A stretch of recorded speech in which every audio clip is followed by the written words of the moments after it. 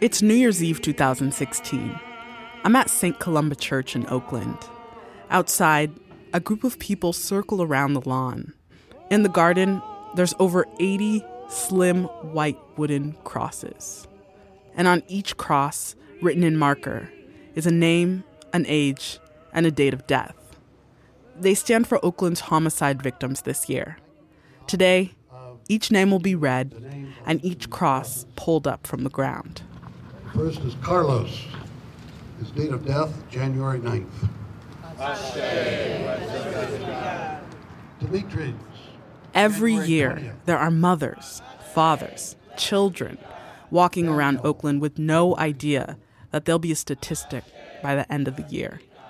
We want to know who these people were and who they left behind. So beginning January 1st, 2017, we decided to reach out to the families and friends of each homicide victim. One of the first people we met was Daryl Allums. August 8th. These are all my kids.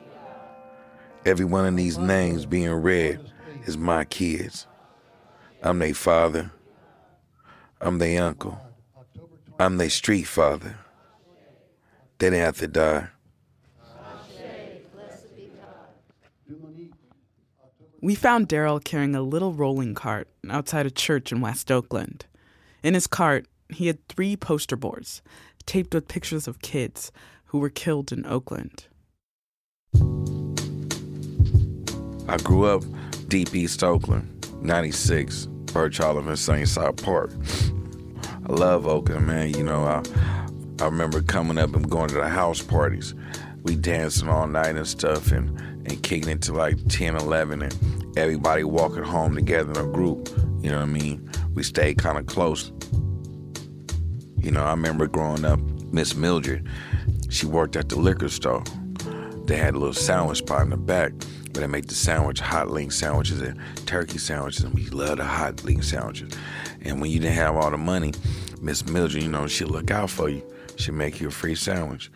You know, the hood took care of us. Last year, Daryl lost 7 members of his family to violence. Here we go again. Bang, bang, boogie, bang, bang, boogie. Not this one. I'm up here. Oh, so I decided that I was going to try to decrease the homicides in Oakland. I started on 9 MacArthur with one poster board. It had 6 pictures on there. And then another poster board I had marked on there, "Stop killing my kids." I went to each corner on a stoplight yelling, "Stop killing my kids." Stop killing my kids. I'm the man with the purple head on the corner 9 on MacArthur. Stop killing my kids. So when I first started doing this, man, my street family, my church family, man, I mean my sandbox friends, even my damn pastor thought I was crazy. I did a video on 94th and Peachtree. In less than 24 hours, it went viral. And a lot of people started following.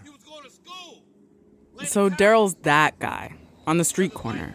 Some people honk their horns at him. Some people roll up their windows. I'm here. Today, tomorrow, Sunday, I'm here. So my plan for 2017, yeah, I'm trying to decrease the homicides.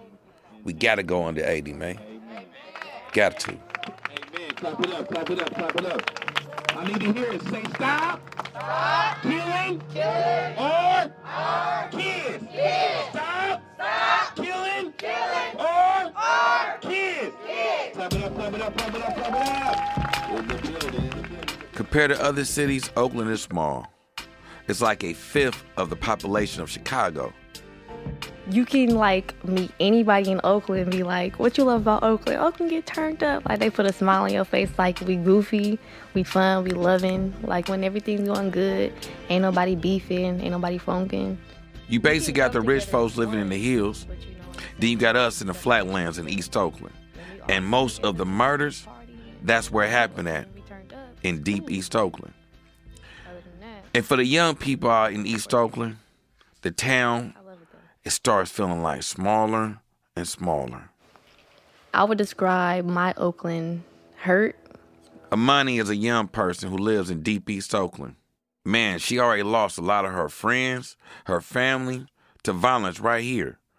I went to high school with Amani's mom at Castlemont.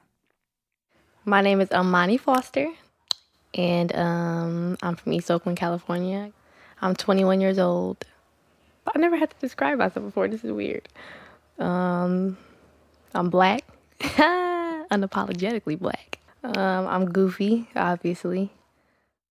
4 days into the new year, we lost our first child, a young man named Devontae Thomas. Devontae was killed just 9 blocks from where we're sitting now. He was about the same age as Amani and her brother. They were all close. Amani says he was always looking out for her, and she had just seen Devontae at a party.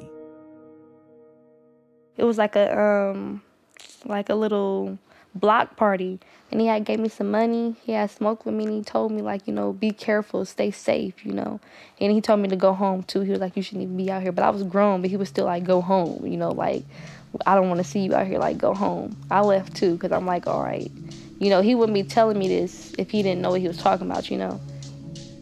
Don't nobody talk about another murder in these streets, so we still don't know exactly what happened to Devontae after he got killed.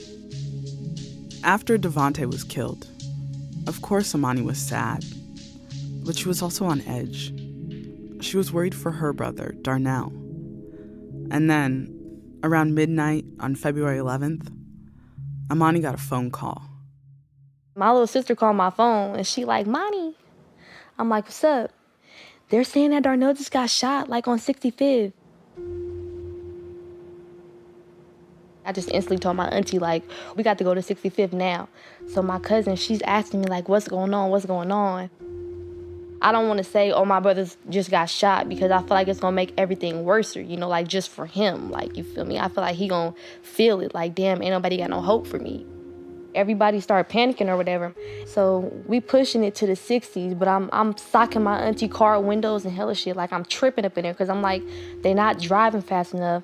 And my little sister keep calling me. I'm ignoring her phone calls because it's like, I don't want to hear the wrong thing. And lo and behold, I answered the phone and she like, where you at? Because they're saying like he's unconscious. So we pull up, not even to the scene. We pull up like, 2 blocks, like, away. Arthur and Haven Court, male black 20. Not conscious, not breathing. Apparent gunshot wound to the chest. Still not conscious, still not breathing. Still got a big crowd for me. So 10 gunshot wounds to his chest. Still not breathing. And I just bounced out the car. I had on some red stilettos. And I must have flipped off them shoes so fast. And I slipped my Crocs on.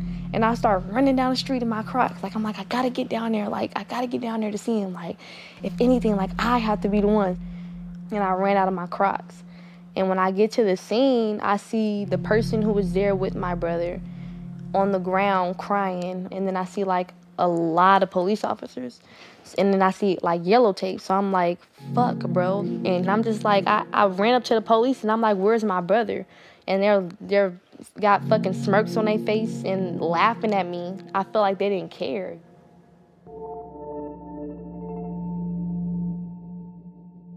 It's an anxiety kind of feeling. Like, it's like a feeling that runs through your body to where it's like your nerves are confused, and that's why your blood rushes like that. Because it's like, I'm calm, but I'm amped in the same note, like a bottle of soda.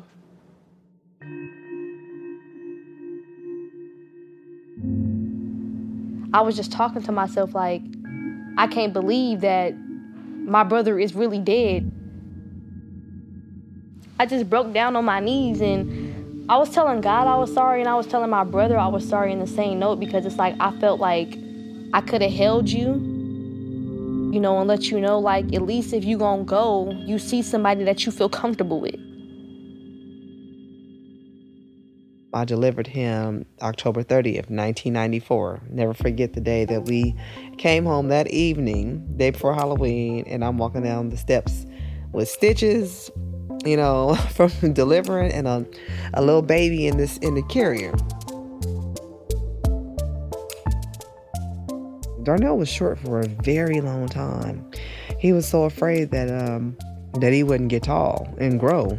He would come in and ask, "Can you measure me? Measure me." This is every day. And I'm like, we would tell him, you can't measure yourself every day. You're going to still be the same height, you know. We worked with him as much as we could. We kept him in church. But the older he got and the company that he had, he geared to what was more attractive and appealing, which were the kids who got to do whatever they wanted to. Darnell actually grew up to be pretty tall. His family said he was really into the way he looked. He wanted to be famous. He would make funny videos on Instagram and send memes to all his family members. And in his spare time, he would write. He started writing hooks for songs and music. It sounded really good. So he started calling himself Oakland's Hook Man. Even so, he made plans with Amani to leave Oakland. It started to affect them, the things that were happening around them, especially when they started to lose friends, you know, friends that were shot at parties and killed. Darnell was the 5th homicide of Oakland, California this year. Darnell was shot over 10 times. And the man who police charged with his murder, who witnesses say was responsible for the shooting, was not a stranger. He was really good friends with Darnell. He called him his brother.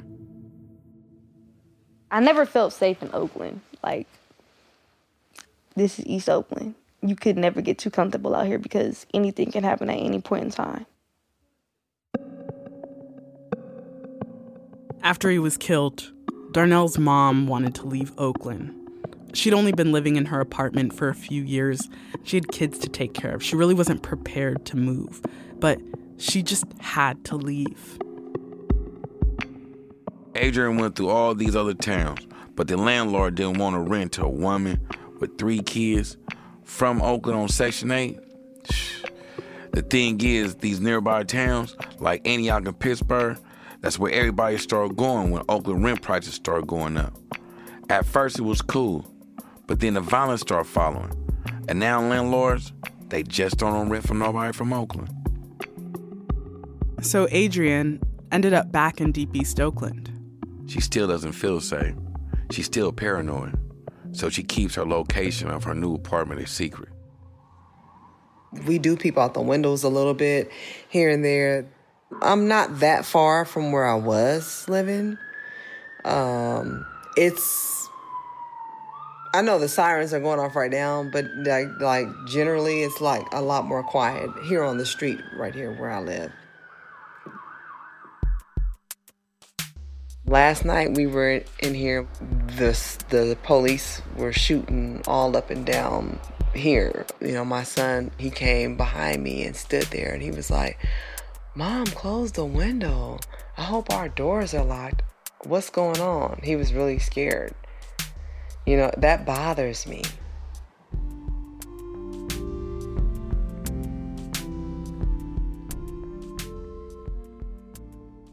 For Darnell's birthday, Adrian invited a few close friends and family members to her apartment, and they had a party. Cake time. Real fast, let's say happy birthday. Okay, it's Mommy's birthday. We miss you, D. We love you. Mommy gonna always love you and mourn you every day of my life. It ain't gonna don't nothing stop. We gonna celebrate you forever, every day. Your big 23rd. I know if he was here right now, he'd think this was the biggest thing on earth right now. 23 ain't nothing, but still a baby. Thank everybody for coming. You know, it's amazing. You see them born, you raise them, you help raise them, and then you know. Happy birthday to you. Happy birthday. Happy birthday to you. Amani was there. She got t-shirts made with his Instagram name on them. The Real Stunner. When our friend Muffin died, it was Muffin World. You know, when my best friend Ed died, it's Ed World. Skeet World, you know, Devontae World, you know. I can name so many more, you know, but it's just like, that's just something that we do just to like uplift the spirit, like, hey, like, like he's still here, like, son of the world, like, like, yeah. I miss you, kid. I love you. I love you, B. Can we sing Son of the World? Who? Son of the World? You want to say Son of the World? Son of the World. Go. Son of the World. Go. Hey. Son of the World. Son of the World. Son of the World. And then they're going to say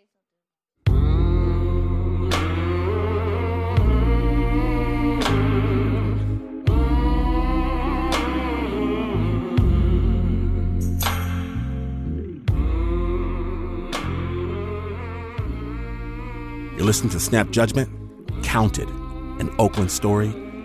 And I want to let you know that this story, we spent over a year talking to so many people that we knew we had to create a permanent home for what they told us. We started a website called oaklandstory.org. And when you go to oaklandstory.org, you're going to see photos, you're going to be able to listen to stories and understand the impact these people continue to have on Oakland and the folk who live here. Check it out.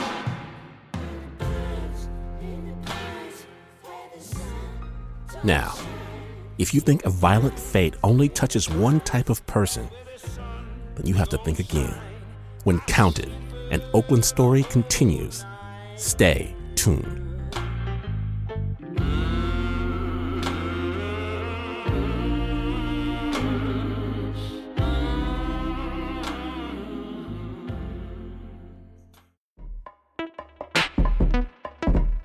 Welcome back to Snap Judgment, Counted, an Oakland story. For 1 year, we sent a team of Snap producers to uncover stories behind the 2017 homicide victims in Oakland. And we met Daryl Allums, who's out on the streets working to keep the total murder number under 80 people slain. Take these guns up off the streets. Increase the peace. Take these guns up off the streets. Less than a mile from where Darnell was shot at, his mom Adrian's still on the streets with me, holding a giant poster board with his picture. Daryl leads the group in prayer. Now today, Lord, we come to move for you, Lord, because these are our children, your children getting killed out here in these streets, Lord. Like what do I say to people that say protesting, holding up signs don't do shit? We gotta be on our kids every damn day. That's your friend. We gotta break this cycle. What do you mean by that? In some ways, there's no typical homicide victims in Oakland. We got old people, young people, black, white, Asian, men and women. But to be honest with you, the majority of victims, they're young black men from East Oakland. They dying from revenge killings. So can you break this down? How do revenge killings fit into this cycle? A lot of murders in Oakland go unsolved. And then you got the revenge part. When the other killer get killed, and then the next killer get killed, then the next killer get killed, and it's like they wiping each other out. And then the ones that's in jail, they not getting charged because of the runaround of, we need a witness. We need somebody to ID him. Then we need to take the stand. So then once you do telling this person stuff, then you gotta go back to the same neighborhood, and now they gonna call you a snitch. And then his friends and his might come light your house up just because they know you went down to that courthouse. I grew up seeing this shit all the damn time. Bullet for bullet, blood for blood, revenge. So how do you stop the cycle? Miss Mildred, she worked at the liquor store at Leeds Market when I came up. And when I was in the streets, she see me acting stupid. She'd suck me upside my head and didn't tell my mama. You know, we all gotta be like Miss Mildred. Basically, you want to stop revenge killings by asking people to be accountable for each other. Gotta go back to being accountable for each other. So I got this nephew, right? And I'm trying to help him. His father got knocked down in the streets back in the day. He never had a dad. He traumatized from homicide. Now he out in these streets playing with these guns. he robbing people with his friends. I want the whole neighborhood to watch out for him. Is that how we're gonna get under 80? I hope so.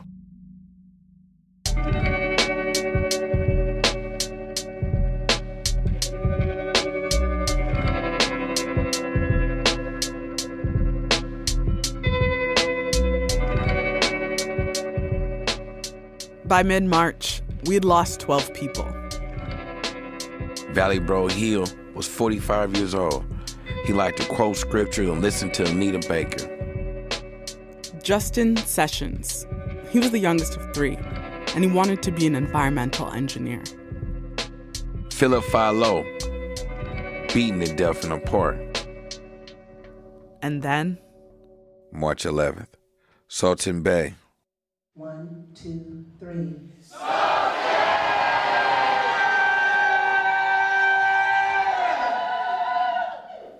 Sultan's mom threw a celebration of life for him at the Lake Merritt Boathouse. I met Sultan at Emeryville Recreational Center when I was around probably 8 years old. He had little dreads, like twisties. I don't know if they was dreads or twisties. A whole bunch of Sultan's friends were there. Some dressed up and some with lanyards around their necks with pictures of Sultan. It's a picture of my dude Sultan. It says "Ball in Peace, Rocky." You feel me? You know, just a nice picture of him. So his nickname was Rocky? Yeah, Rocky. He got a lot of nicknames. Rocky, Saltwater the Money Man. You feel me? You feel me? Just Salty F Mac. You know, he got a lot of names.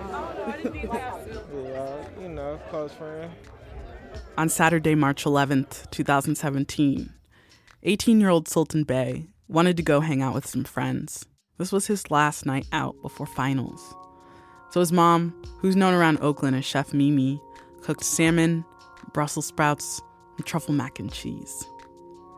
Then, Sultan's friend came to pick him up.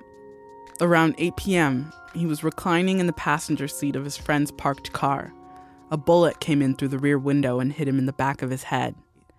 He was the 13th homicide of the year. We just had dinner like 30 minutes before. But Sultan was a go-getter. Like, he was getting ready to graduate from high school.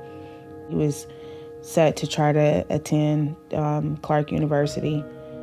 Chef Mimi's family owns all kinds of property in the East Bay. They even have a McDonald's franchise. And she hosts a reality show called Bringing It to the Table. It's sort of like a black Top Chef.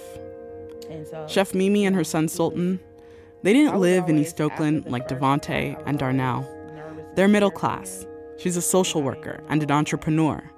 Sultan was headed to college. We kept hearing people around Oakland, everyone from city council members to reporters, say Sultan was a good kid, and Sultan wasn't doing anything wrong, and we realized people were saying he didn't deserve to die. The subtext was that the others had it coming.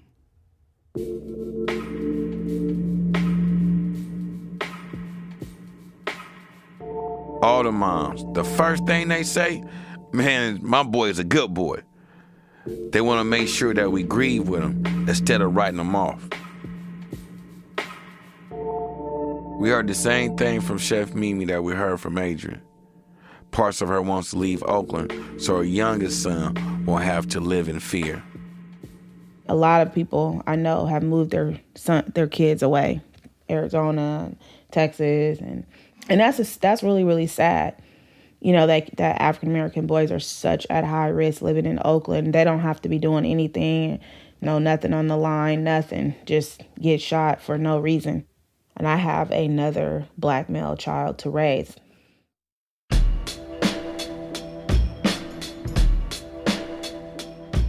In this year of reporting, we saw all these people who come home from their day jobs and go back out to work in neighborhoods across Oakland. Teachers are knocking on the doors of absent students. Moms teaching kids in schoolyards how to treat bullet wounds. Teams of violence interrupters are walking the streets, talking down would-be murderers. And Daryl is reaching out to as many families of homicide victims as he can. As the spring got hotter, more and more people got killed. Leland Hodge, 57 years old. Javon Wilson, 39 years old. Then on March 29th, a young man was killed outside of my church in East Oakland. His name was Keith Lawrence, and he was 17 years old, a student at Skyline High School. Keith was shot in a parked car around 10 p.m. at night. I remember trying to reach out to the family to see if they needed any support.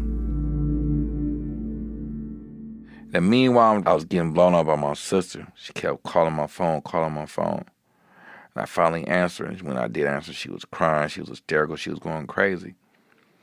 And basically what she was explaining to me that my nephew that I've been speaking about, well, he was a young man that killed his friend, Keith Lawrence.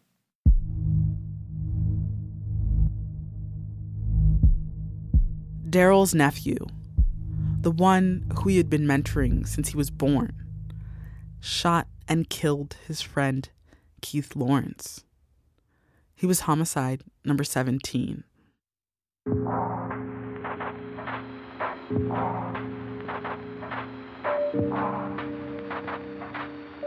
This is what Daryl's nephew told him. So the story is told that you have 4 young men smoking weed, getting high. They just committed a robbery not too long ago.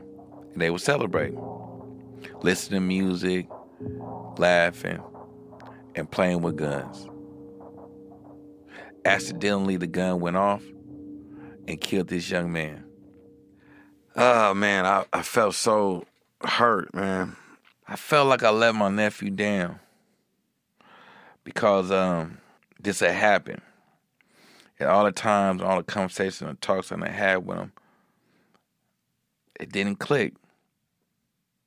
So I hung up the phone and I sat there rocking, analyzing the whole situation, the options he had. He had been on the run for 2 weeks. What's his options? He got to turn himself in.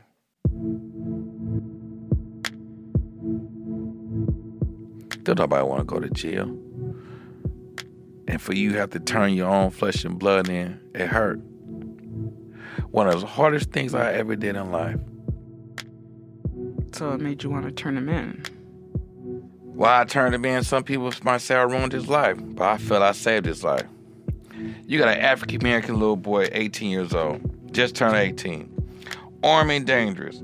Hell yeah, the police gonna kill him. He just killed somebody. He's a suspect on the run. My perspective, the only way to win was to turn him in. Now my nephew looking at facing from anything from 5 to 10 years. So we met Keith Lawrence's mom outside the courthouse at your nephew's arraignment, and she didn't believe it was an accident. She said, how could someone pull the trigger on my son's head and say that it was an accident? And she was shaking and she was crying and she was really upset. She a mom. That's how she feel. She's hurt because her son got killed. Now we got an accident that's going to be a family fucking war. What do you mean by family war? Is it in your family or is it between families? The ones that lost a child feels like it's the mom and the family fault that young man pulled the trigger. The outcome, what I pray for is that it do not become a war, because right now it's, got people going past the house, somebody gonna shoot it up, stuff like that. So it could really become a war, because my sister and her folks, they're not like punks. She got folks too. A lot of my family and friends, they want to retaliate. It's probably once a week I'm talking to one of them to try to calm them down.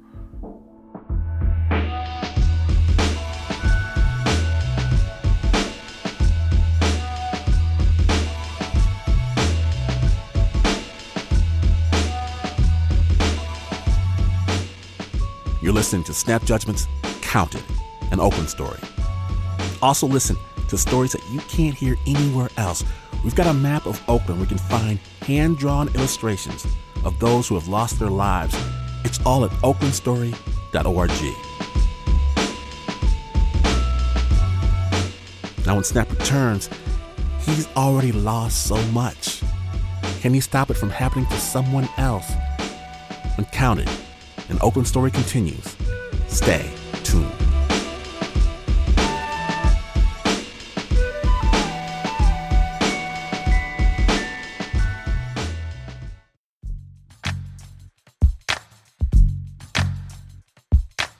From WNYC, welcome back to Counted, an Oakland story. My name is Glenn Washington, and in 2017, a team of Snap producers fanned across the city to find the stories behind the murder victims. Along with countless others, we met Daryl Allums, who works desperately trying to ensure Oakland's homicide rate does not surpass 80 victims.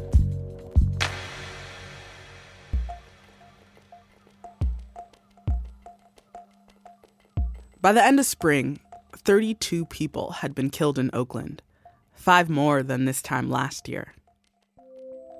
May 8th, Demrick Bean, stabbed to death outside a recycling center.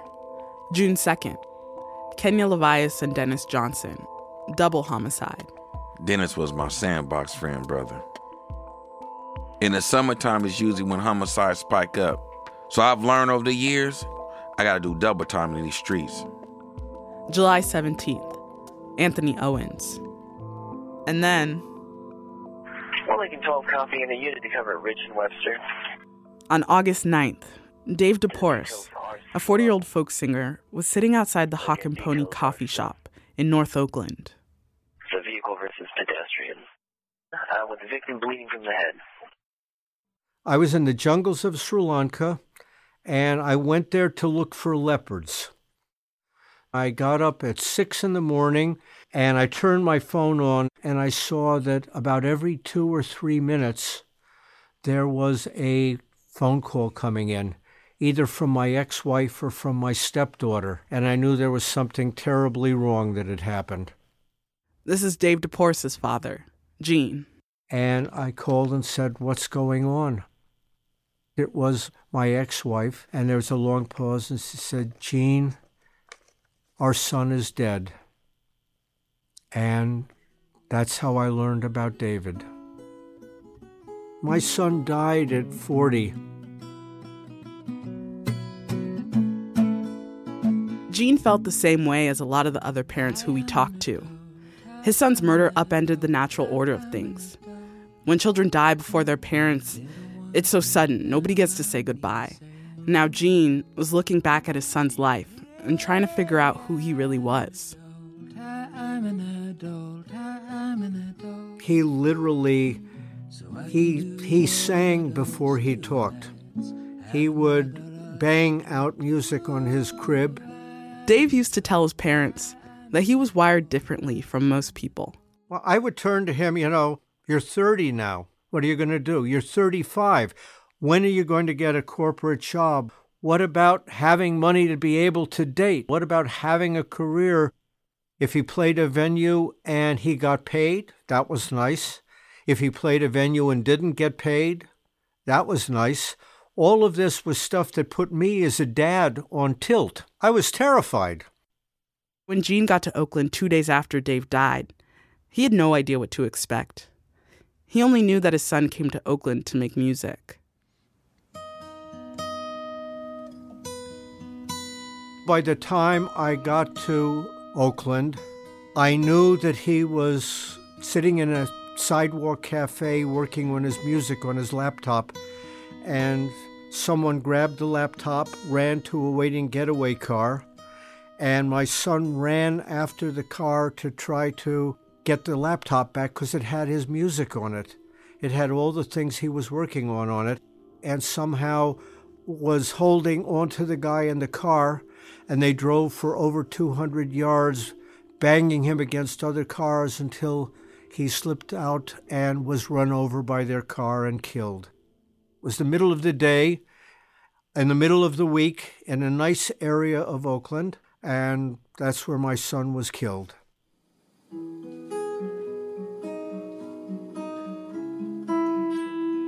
When I arrived there, the first thing that happened, a phalanx of David's friends, none of whom I knew existed, befriended and took all of us over and put us up at their houses.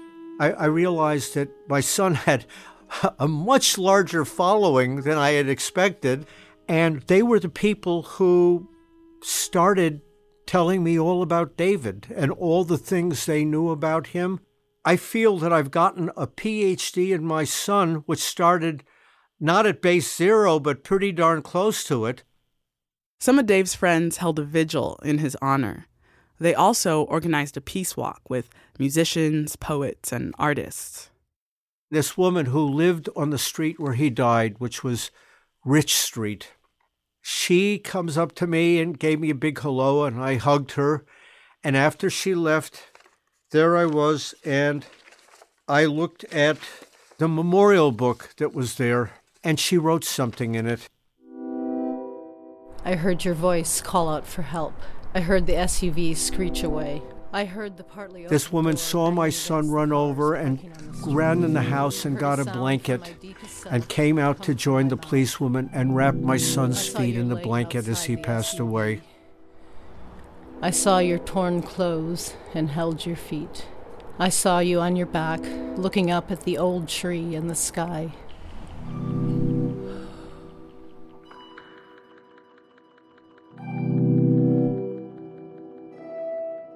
I learned that so much of what I thought I knew about my son was wrong. Parents, when they view their kids, they're always viewing them with an eye towards themselves. When I got to Oakland, I was so impressed with what I've seen, with the people, what I've learned about the town. I'm proud of his humanity and how he was able to build his life around who he wanted to be as a human being. I am the proudest dad in the whole world right now.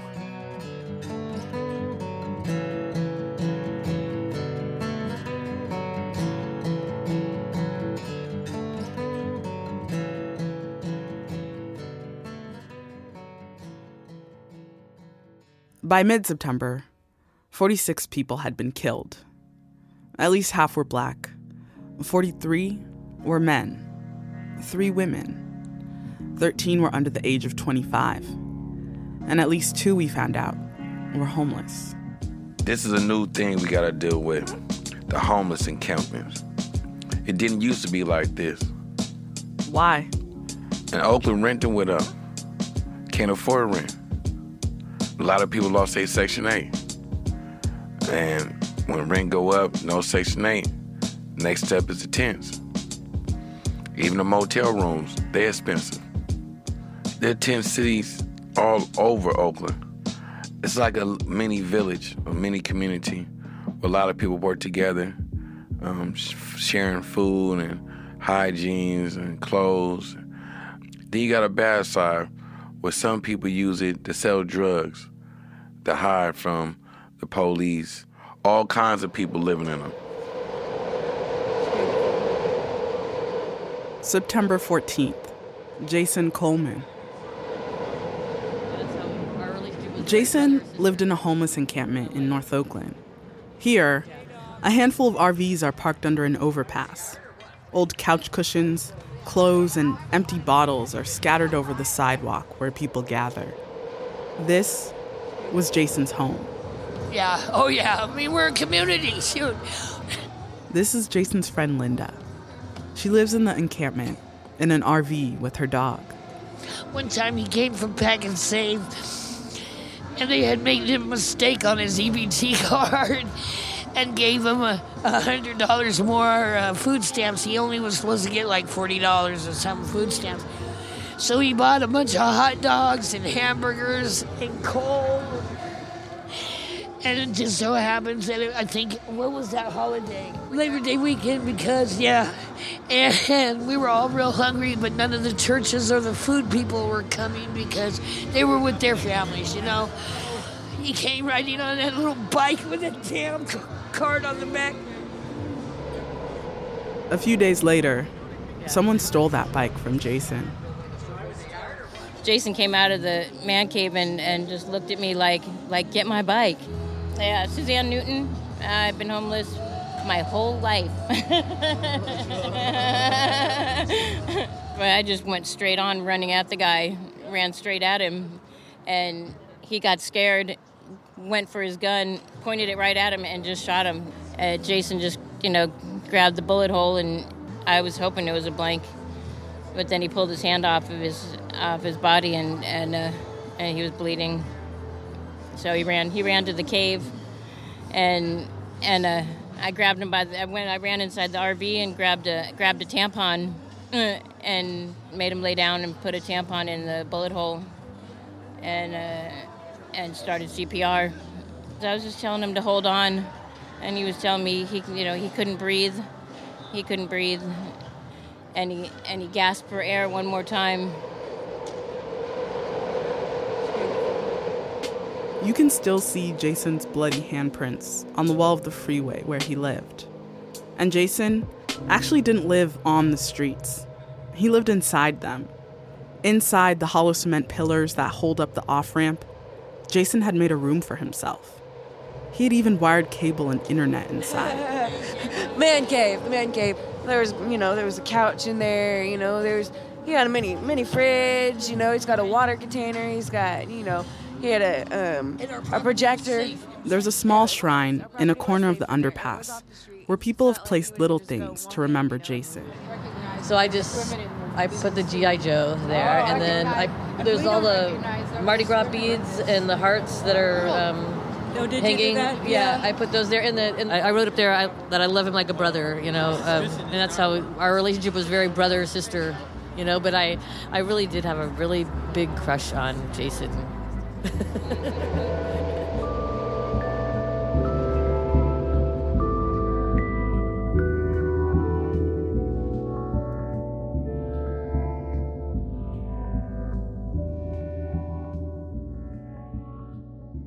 It's October. Daryl still talks to his nephew in jail, the one he turned in for the murder of Keith Lawrence. He's hanging in there.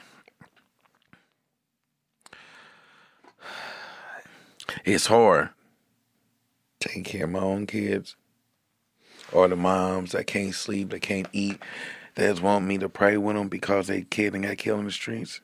Yeah. Do you want to give up sometimes? A lot.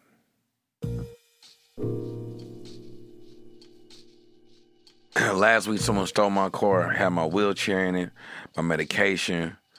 Man, but the hardest thing was they stole my picture boards of my kids. My kids had lost their life to violence. So I had to redo the poster board over, buy a new poster, reprint pictures. It took me back to the killings of them. Like, I don't know if I want to do this anymore. It really messed me up. I have lupus. I land in the damn hospital like twice a month, and they telling me to take it easy. I can't. Got lives to save. On October the 10th, there was another homicide, the youngest homicide of Oakland. Malcolm is live now in the newsroom, and Rob, you learned that the boy had just finished having dinner with his family when he was shot. Well, that's right, Julie. He had also gone to church that night and also... Anibal Ramirez was sitting in Walnut Plaza. 4 days before, there was a ribbon-cutting ceremony there. The neighbors were excited that this notoriously dangerous corner was getting a facelift. There were new palm trees, string lights, and game tables. A city councilwoman called it a nice place to just escape. That night, the boy's father, Gilberto Vasquez, answered a knock on the door. In that moment, I went and grabbed a sweater and I said, "Let's go, let's see what happened." What we thought was that maybe he was in jail. They had picked him up off the street. But the police told him his 13-year-old son, Anibal, was shot dead on a park bench down the street. At first, Gilberto didn't believe it. But when they showed me that photo with the gunshots, that's the moment. In that moment, I didn't have words. My wife started crying. The truth is, I was praying. Anibal's family had moved to Oakland from Guatemala. I loved him so much. My son, when he got here, everything started out okay. He went to school, he had vacation, and over those vacations was when he started to change. We'd ask him what was going on, and sometimes he'd get mad at us.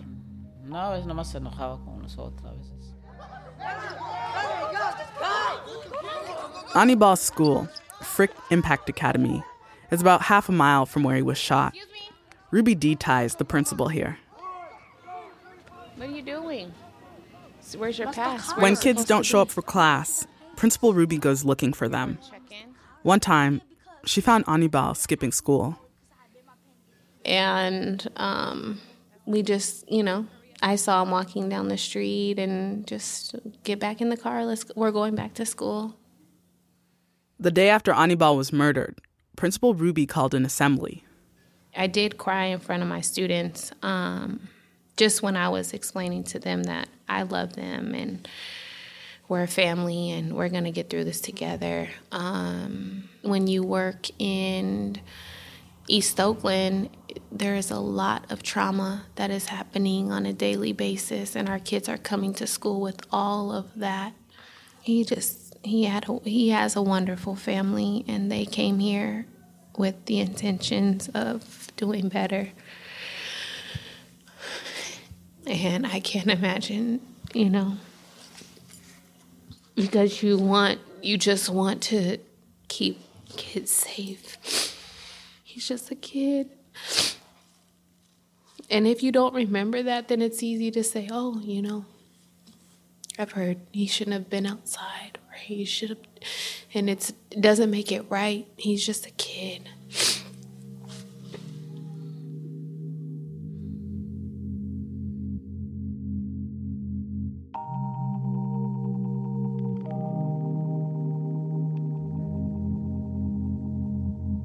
I found about Anibal's death. We had got together, went to the family house. We needed a translator, and we discussed a fundraiser for him. So we went back to where he was killed at, on Seminary off of Foothill. And we invited some of the moms that lost their kids to violence. His parents didn't have no money for the funeral or to send the little boy's body back to Guatemala. We raised $3,700 to help send his body back to Guatemala. We need donations. A child was murdered and needs to be buried. You see how my signs are? And I always keep extra blank posters, glue sticks, paper letters, to make new ones. We about to make a sign for this young man before his family get here. Here go the scissors. I print some pictures out. Every time I do a poster board, it saddens me. My youngest son is 13, and I worry about him in the streets. I don't want to ever get that phone call. We don't have an N. What could we use for an N?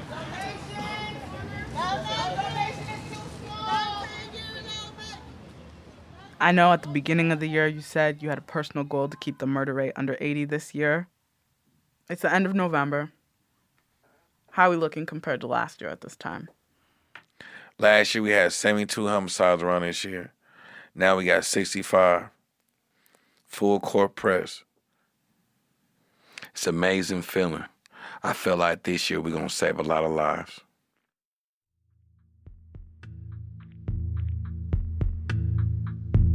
But then December came, and all hell broke loose.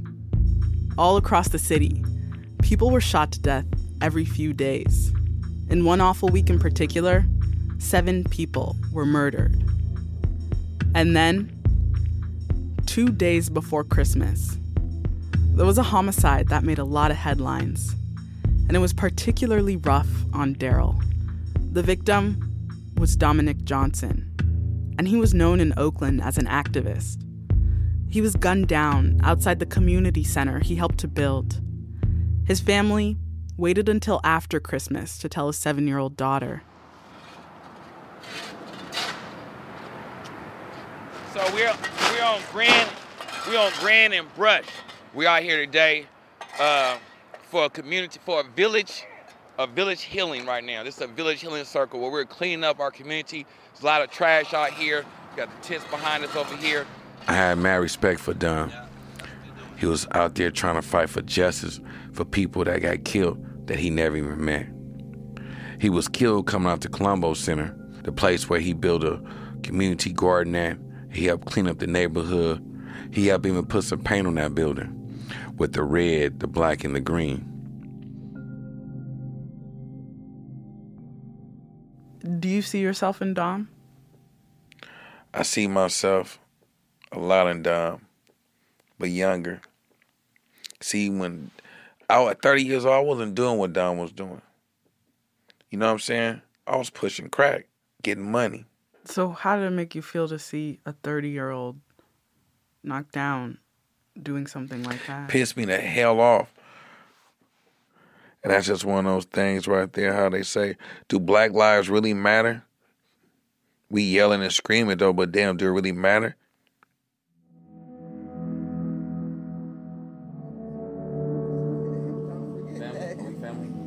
Family, okay, stand to the side, please. All family to the side, please. To my right-hand side, please. All family. Daryl emceed the funeral. He made some noise in the community. So this is the Dom movement. So After the funeral, everyone got in their cars and drove to the reception. It wasn't held in a funeral home or someone's house. They went back to the spot where Dom was killed. Daryl organized a neighborhood cleanup. Friends unloaded chicken and platters of cookies and soda from their cars.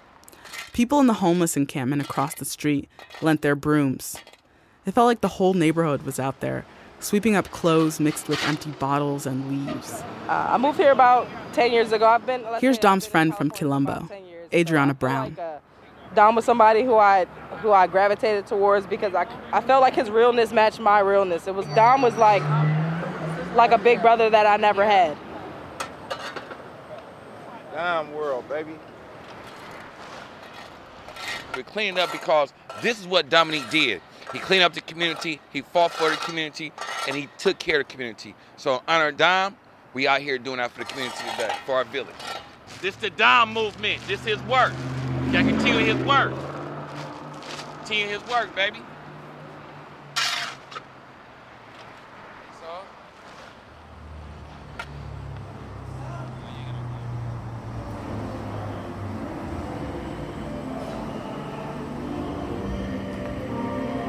I'm at St. Columba Catholic Church. It's December 31st, 2017. I'm here again. The first death of 2017, Devontae, January 4th. The final number for 2017 is 77. Darnell, February 11th. The number was under 80. It felt like an accomplishment, but still, nothing Daryl could be happy about. Demrick, May 8th. Blessed be God. Jason, September 14th. Annabelle, October 10th. When the ceremony ends, Daryl leaves with Dominic's cross over his shoulder. A couple hours after I left the cross ceremony, I go into the store in Oakland, and as I'm coming out, all you heard was pop, pop, pop, pop, pop, pop, pop, pop, pop, pop, pop, pop, pop. So we got down on the ground, got back into the store. I peekaboo out, and no more gunshots. Got to my car and I got up out of there. Was they shooting at me? I don't know. But the gunshots came. But I don't mean that I'm scared. I can't stop the work. The movement gotta keep going. If I get knocked down, somebody gotta pick the torch up right behind me and keep it going. And we already got somebody in line for that.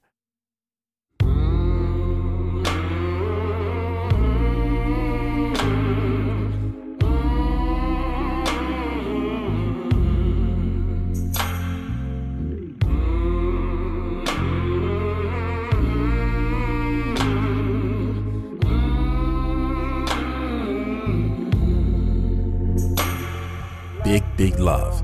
And thanks to Amani Foster, Adrian and Hazel Harry, Linda, Amina Chef Mimi Robinson, the DePores family, Susan Trout, Gilberto Vasquez, and Suzanne Newton. Our co-hosts of Counted, an Oakland Story are Adiza Egan and Daryl Allums. Senior producer Anna Sussman. The story concept was by Jonathan Jones. Production by Adiza Egan, Anna Sussman, Shayna Shealy, Jonathan Jones, Pat Mesiti-Miller, Nancy Lopez, Jasmine Aguilera, Eliza Smith, and Pendarvis Harshaw. Additional production by Teo Ducat and Liz Mack. Photography by Sinkyu Mubarak. Special thanks to Fantastic Negrito. Original music by Pat Mesiti-Miller, Leon Morimoto, and Renzo Gorio. Snap Judgment is executive produced by Mark Ristich and myself. Be sure to visit our website, oaklandstory.org, to find amazing photos and interviews with the victim families and community organizers from across the city. And though this story occurred in our hometown of Oakland, California, this is WNYC.